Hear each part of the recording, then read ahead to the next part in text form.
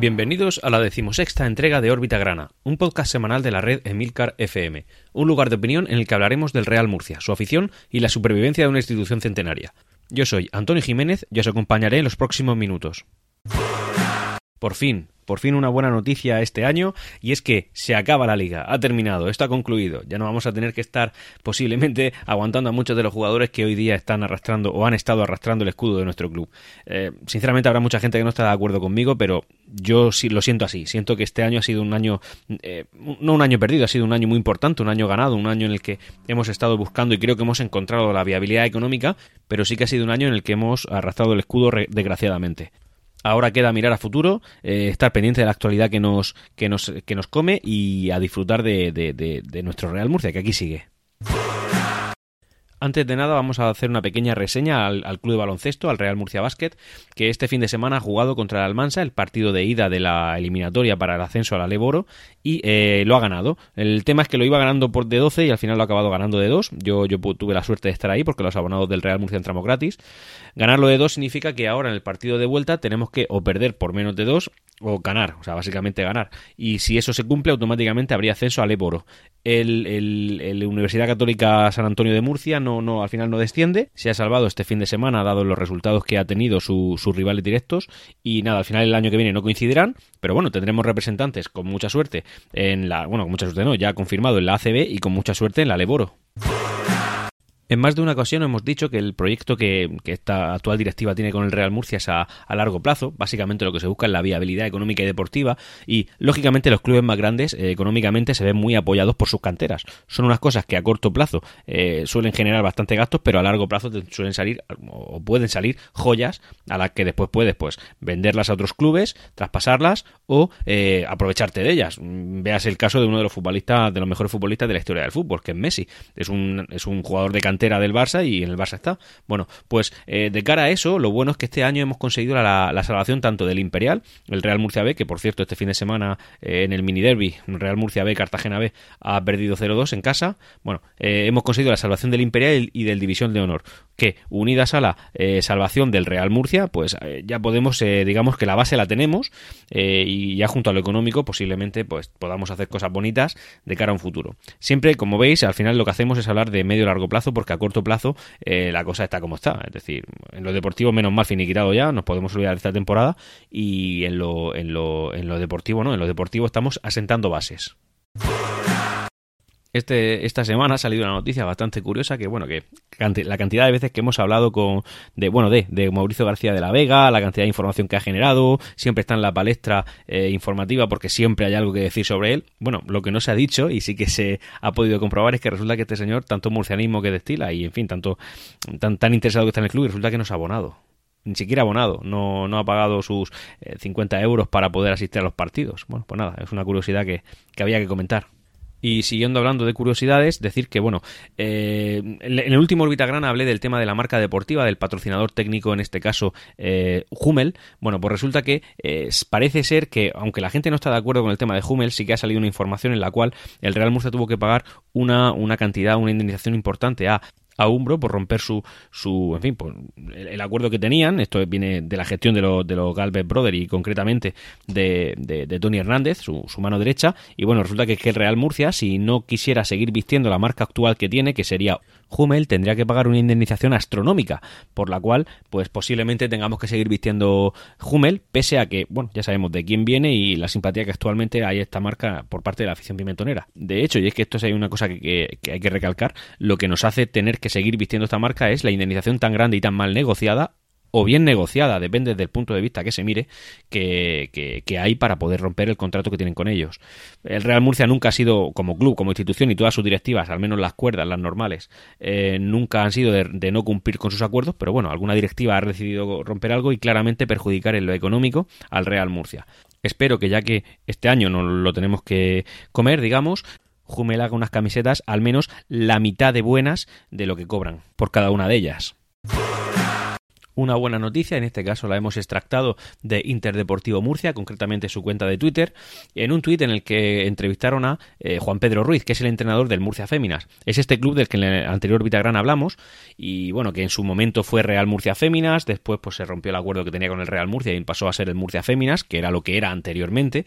Y por lo que ha comentado es que claramente, y el año que viene de manera inequívoca, el Murcia Féminas va a desaparecer y será sí o sí el Real Murcia Féminas, que eso ya está hablado con la directiva actual, en este caso con Tornel, y que bueno, que será una nueva sección del Real Murcia, cosa que nos congratula totalmente y que ojalá puedan jugar en Nueva Condomina y que ya si se incluyen en el abono, pues oye, unas tardes de fútbol más intensas, que hoy en día el fútbol femenino cada día está más en alza y hay que seguirlo, y si tenemos la oportunidad de tener un equipo competitivo en categorías superiores, oye, hay que aprovecharlo a tope. Todos los veranos se habla siempre de lo mismo, y es de que Camacho viene al Real Murcia. Esto viene siendo, no exagero si digo que hará 14 años, que hasta incluido en un abono, lo tengo por ahí guardado, no sé ahora mismo la temporada que es, en un abono del Real Murcia salía la imagen de Camacho, como embajador del club. También es verdad, se ha hablado de él muchas veces como para entrar de director deportivo, para entrar de entrenador. Bueno, pues este año no iba a ser diferente. Y en este caso, esta temporada, ha sido Onda Regional de Murcia la que ha incluido esto. Parece que un José Luis Morga, que en Onda Regional de Murcia ha dicho que Camacho siempre está dispuesto a ayudar al Real Murcia de forma altruista.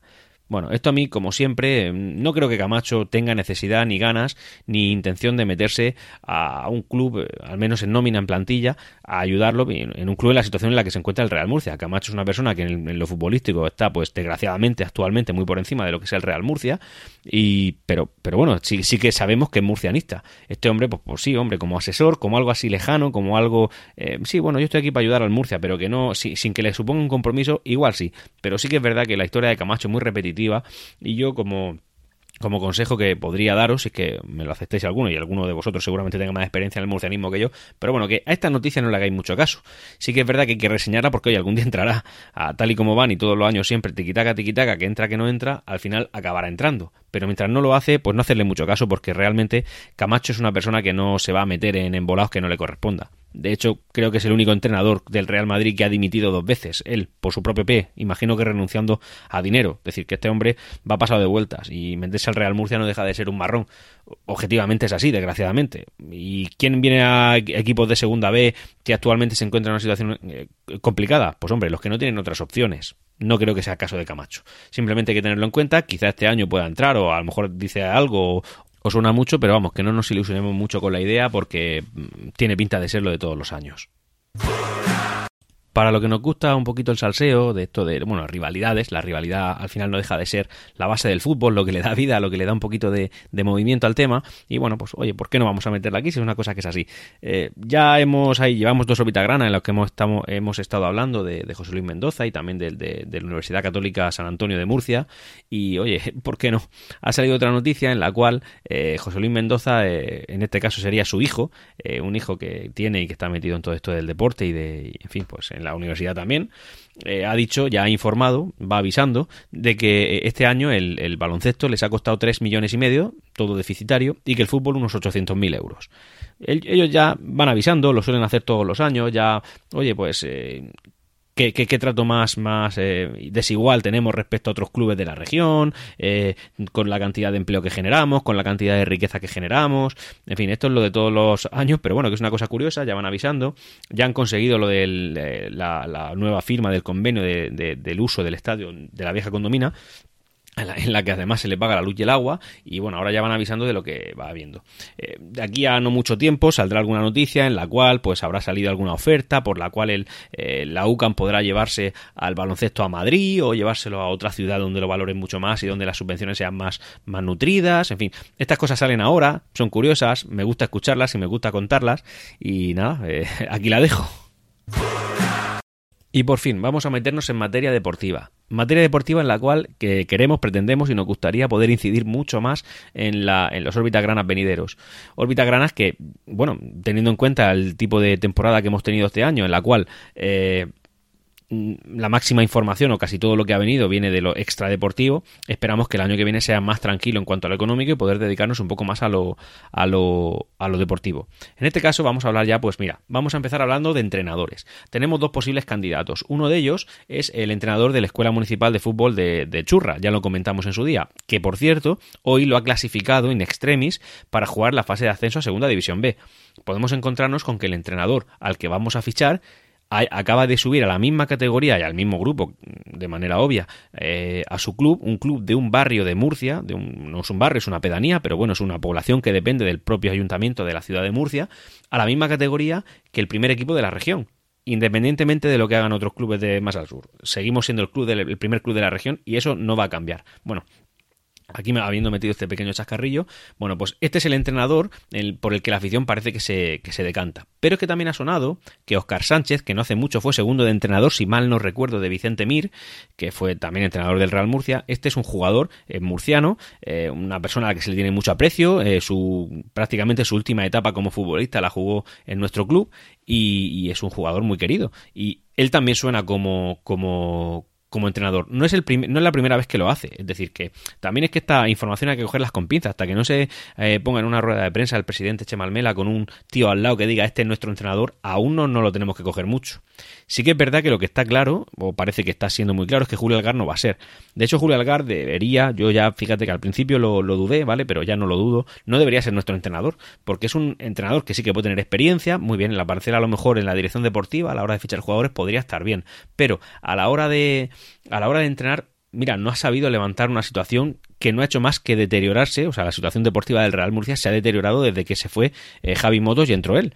Desgraciadamente es así. Sí que es verdad que a lo mejor eso era un caballo indómito que nadie ha podido someter. Y, oye, pues Julio Algar tampoco ha tenido esa capacidad. Lo que te dice que en situaciones muy complicadas, pues Julio Algar tampoco sería, digamos, un entrenador revulsivo. No es nada grave, no es nada tal, pero bueno, es una cosa importante que hay que saber y que creo que sería una buena decisión por parte de la directiva no tenerlo este año como entrenador. Por otro lado, también el Murcia ya tiene atado 5 fichajes para la próxima temporada. Uno de ellos, concretamente el mediocentro Juanra, que es un jugador murciano que viene del Guijuelo. Es un jugador, es mediocentro y la verdad es que tiene buena pinta.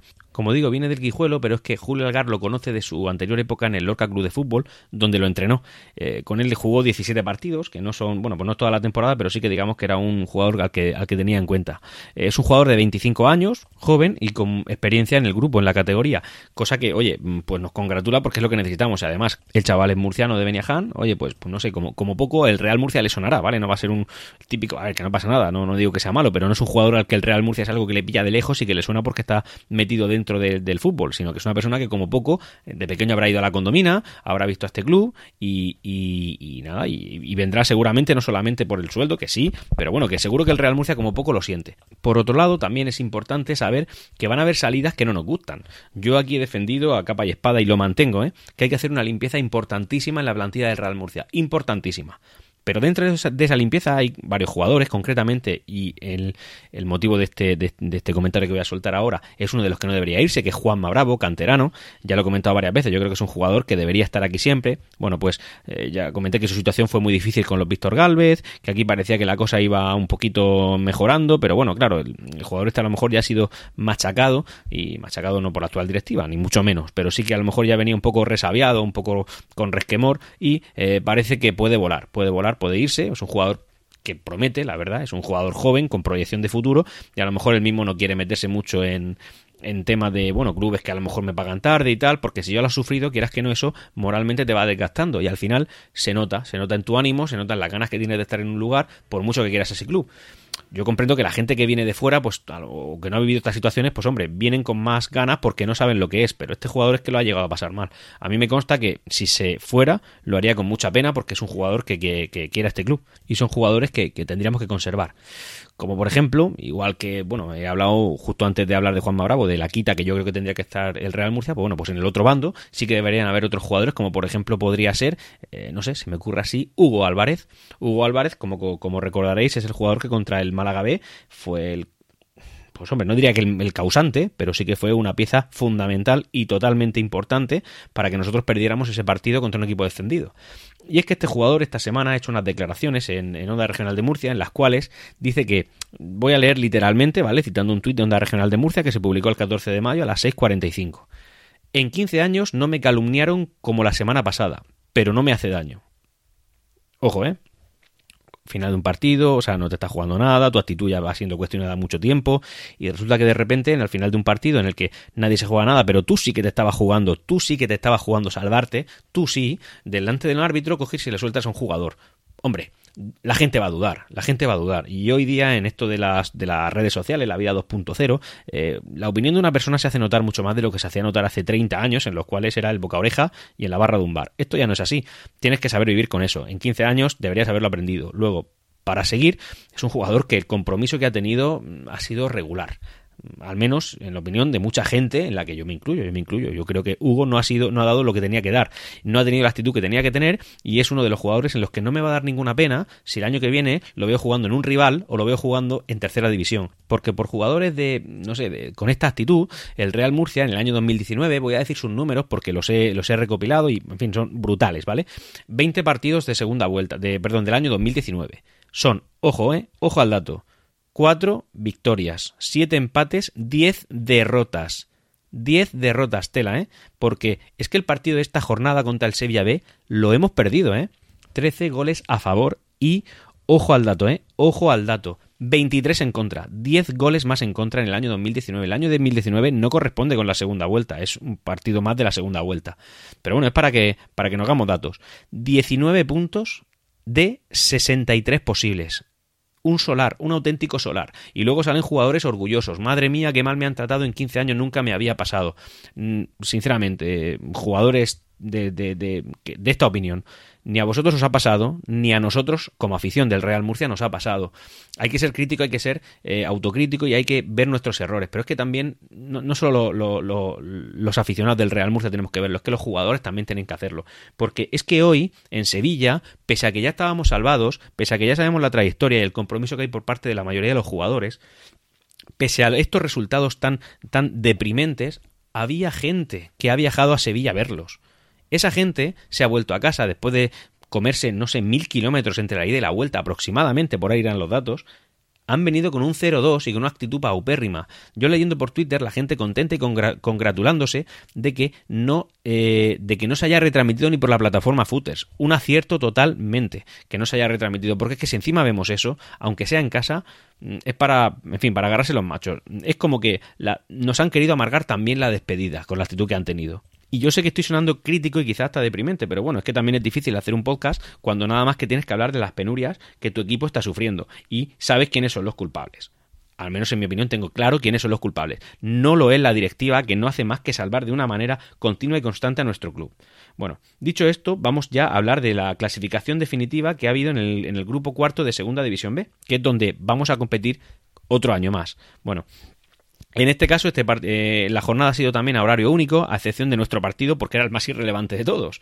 Bueno, pues efectivamente ha sido partido único, como comento, y de los 20 equipos que han habido, ya descendidos son los que ya dije en su día, que son Almería B, Málaga B, Villanovense, Elegido y Jumilla. No, perdón, spoiler.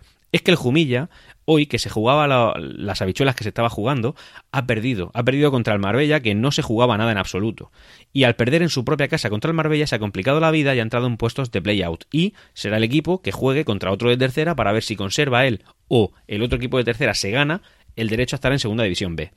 Por tanto, se han salvado Don Benito, Granada B, Atlético, que bueno, Granada B era el que ostentaba esta posición que ahora se ha quedado el Jumilla. El linense, y al Real Murcia nos lo encontramos en el puesto 11 con 48 puntos. Nos hemos quedado del playout a 5 puntos y del descenso, porque el playout está en 43, que es el que tiene, como he comentado, el Jumilla, y a 9 puntos del 17º, que sería el Elegido, con 39 puntos. Bueno, pues estos son los datos más importantes. Líder ha quedado el Recreativo de Huelva, y en puestos de playoff, Cartagena, Melilla y Badajoz. El primero de los que no entra en playout es el Universidad Católica San Antonio. Yo aquí quiero hacer una pequeña reflexión porque es la distancia a la que nos hemos quedado respecto a nuestro objetivo, que es, a principio de temporada no era el playoff, era el liderato. Sí que es verdad que ese objetivo lo marcó alguien que posiblemente de fútbol o de saber llevar un club de fútbol estaba muy lejos de hacerlo bien. Bueno, la cosa es que de nuestro primer objetivo, que era el liderato, como comento, y lo mantengo porque era ese, que se ha quedado a 78 puntos, nosotros nos hemos quedado a 31. O sea, es decir, tendríamos que haber conseguido 31 puntos más de lo que hemos ganado para quedar líderes, porque claro, con 78 empatarías. Pues ese es el dato. Pero es que si queremos ir un poquito más y hurgar en la llaga, hasta los 66 puntos que ha albergado el Club Deportivo Badajoz, nosotros con 67, pues son 21 puntos de diferencia. Y esto con 3 entrenadores. No hay 3 entrenadores tan malos con los resultados que hemos tenido. Siento si alguno de vosotros, queridos oyentes, ven que estoy siendo demasiado crítico, pero es que pienso que tenemos que ver lo que hemos hecho, coger un poco de perspectiva, dar 3 pasos hacia atrás y no volver a caer en los mismos errores. En este caso creo que la directiva ha dado los 3 pasos hacia atrás y nosotros tenemos que estar contentos porque seguimos en la categoría. Visto lo visto a mediados de temporada, quedarnos en segunda vez no era una mala opción. Nos hemos quedado, perfecto, un paso hacia atrás. Ahora, los jugadores que no correspondan, fuera. Sé que normalmente todo esto funciona con mucha continuidad, lo tengo claro, pero no con continuidad de jugadores con este tipo de compromiso. No hablo de su calidad, que tras esta temporada evidentemente ha quedado cuestionada. Hablo del compromiso que han tenido con el club que les paga, que por cierto van al día en los pagos, lo han confirmado esta semana, van al día en los pagos, pero no han ido al día en su trabajo. Y ya vamos llegando al final de esta entrega de Órbita Grana. Simplemente comentaros que, bueno, ya ha acabado la temporada y ahora vamos a entrar en el periodo de, bueno, fichajes, noticias deportivas, partidos de pretemporada. Todo esto va a tener continuidad en Órbita Grana, pero sí que ahora, durante al menos este tiempo en el que no hay competición oficial, vamos a hacerlo de manera quincenal. Volvemos a la periodicidad quincenal, pero no es la periodicidad por defecto del programa, sino que lo va a ser durante estos meses de verano en los que no hay jornadas de liga. Desde el primer partido que haya jornada de liga volveremos a la periodicidad a la que quiero teneros acostumbrados. Muchas gracias por estar aquí una semana más. Enhorabuena porque se ha acabado la liga, esta nefasta liga de la temporada 18-19, y enhorabuena porque nuestro Real Murcia competirá en la 19-20 en segunda B y quién sabe hasta dónde podemos llegar. Gracias por haber escuchado esta entrega de Órbita Grana. Tenéis los métodos de contacto en emilcar.fm/Órbita Grana. No olvidéis poner vuestro comentario. Saludos y... ¡Siempre Real Murcia!